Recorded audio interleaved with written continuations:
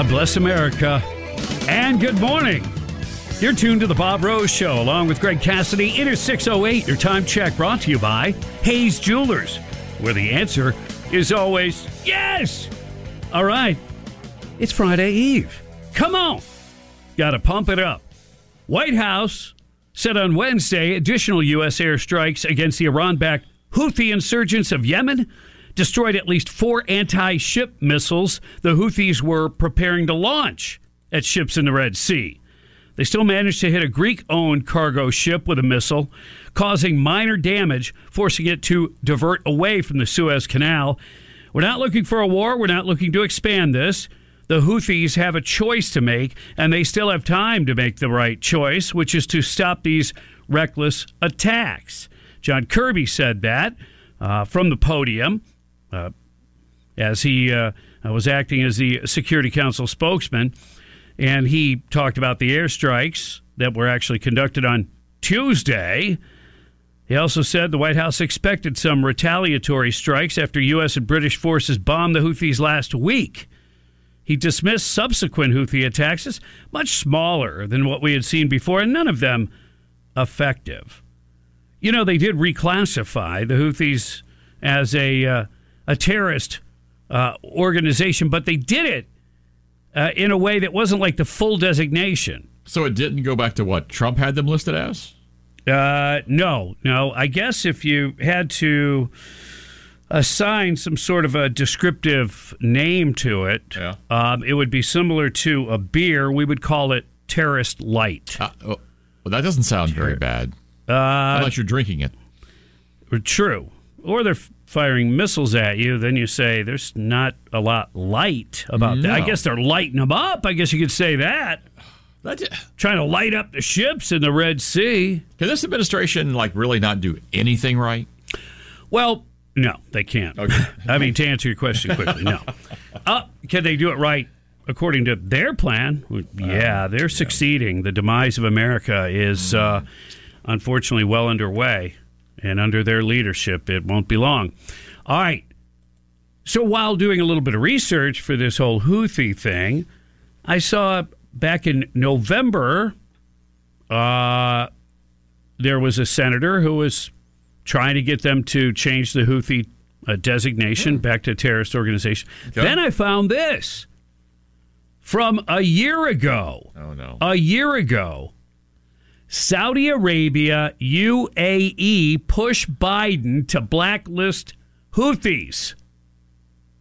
Oh, that's part of the relationship, maybe the little rub there between us and the Arabians. Is that about the same time that Biden went over there begging for oil? Mr. Fist Bump himself? Yeah. Yeah.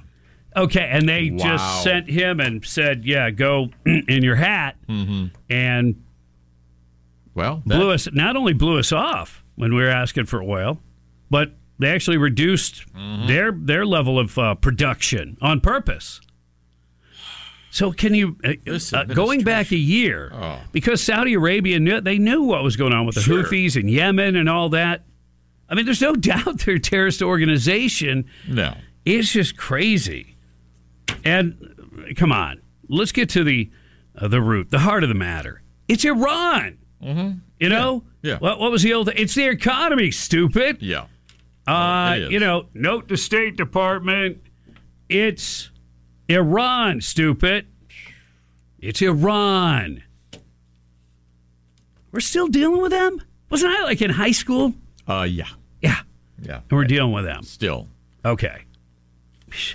And yet we let them go. They're playing with nukes, Yeah. Just let them keep on going. Throw them some money once in a while. Unfreeze their funds. Let's just dump money on their driveway. They don't send any mixed messages. We want to wipe Israel off the map, and, the U.S. is the great Satan. So, right. But other than that, the relationship should be great. Getting along swimmingly well. Absolutely. Yeah. Morons.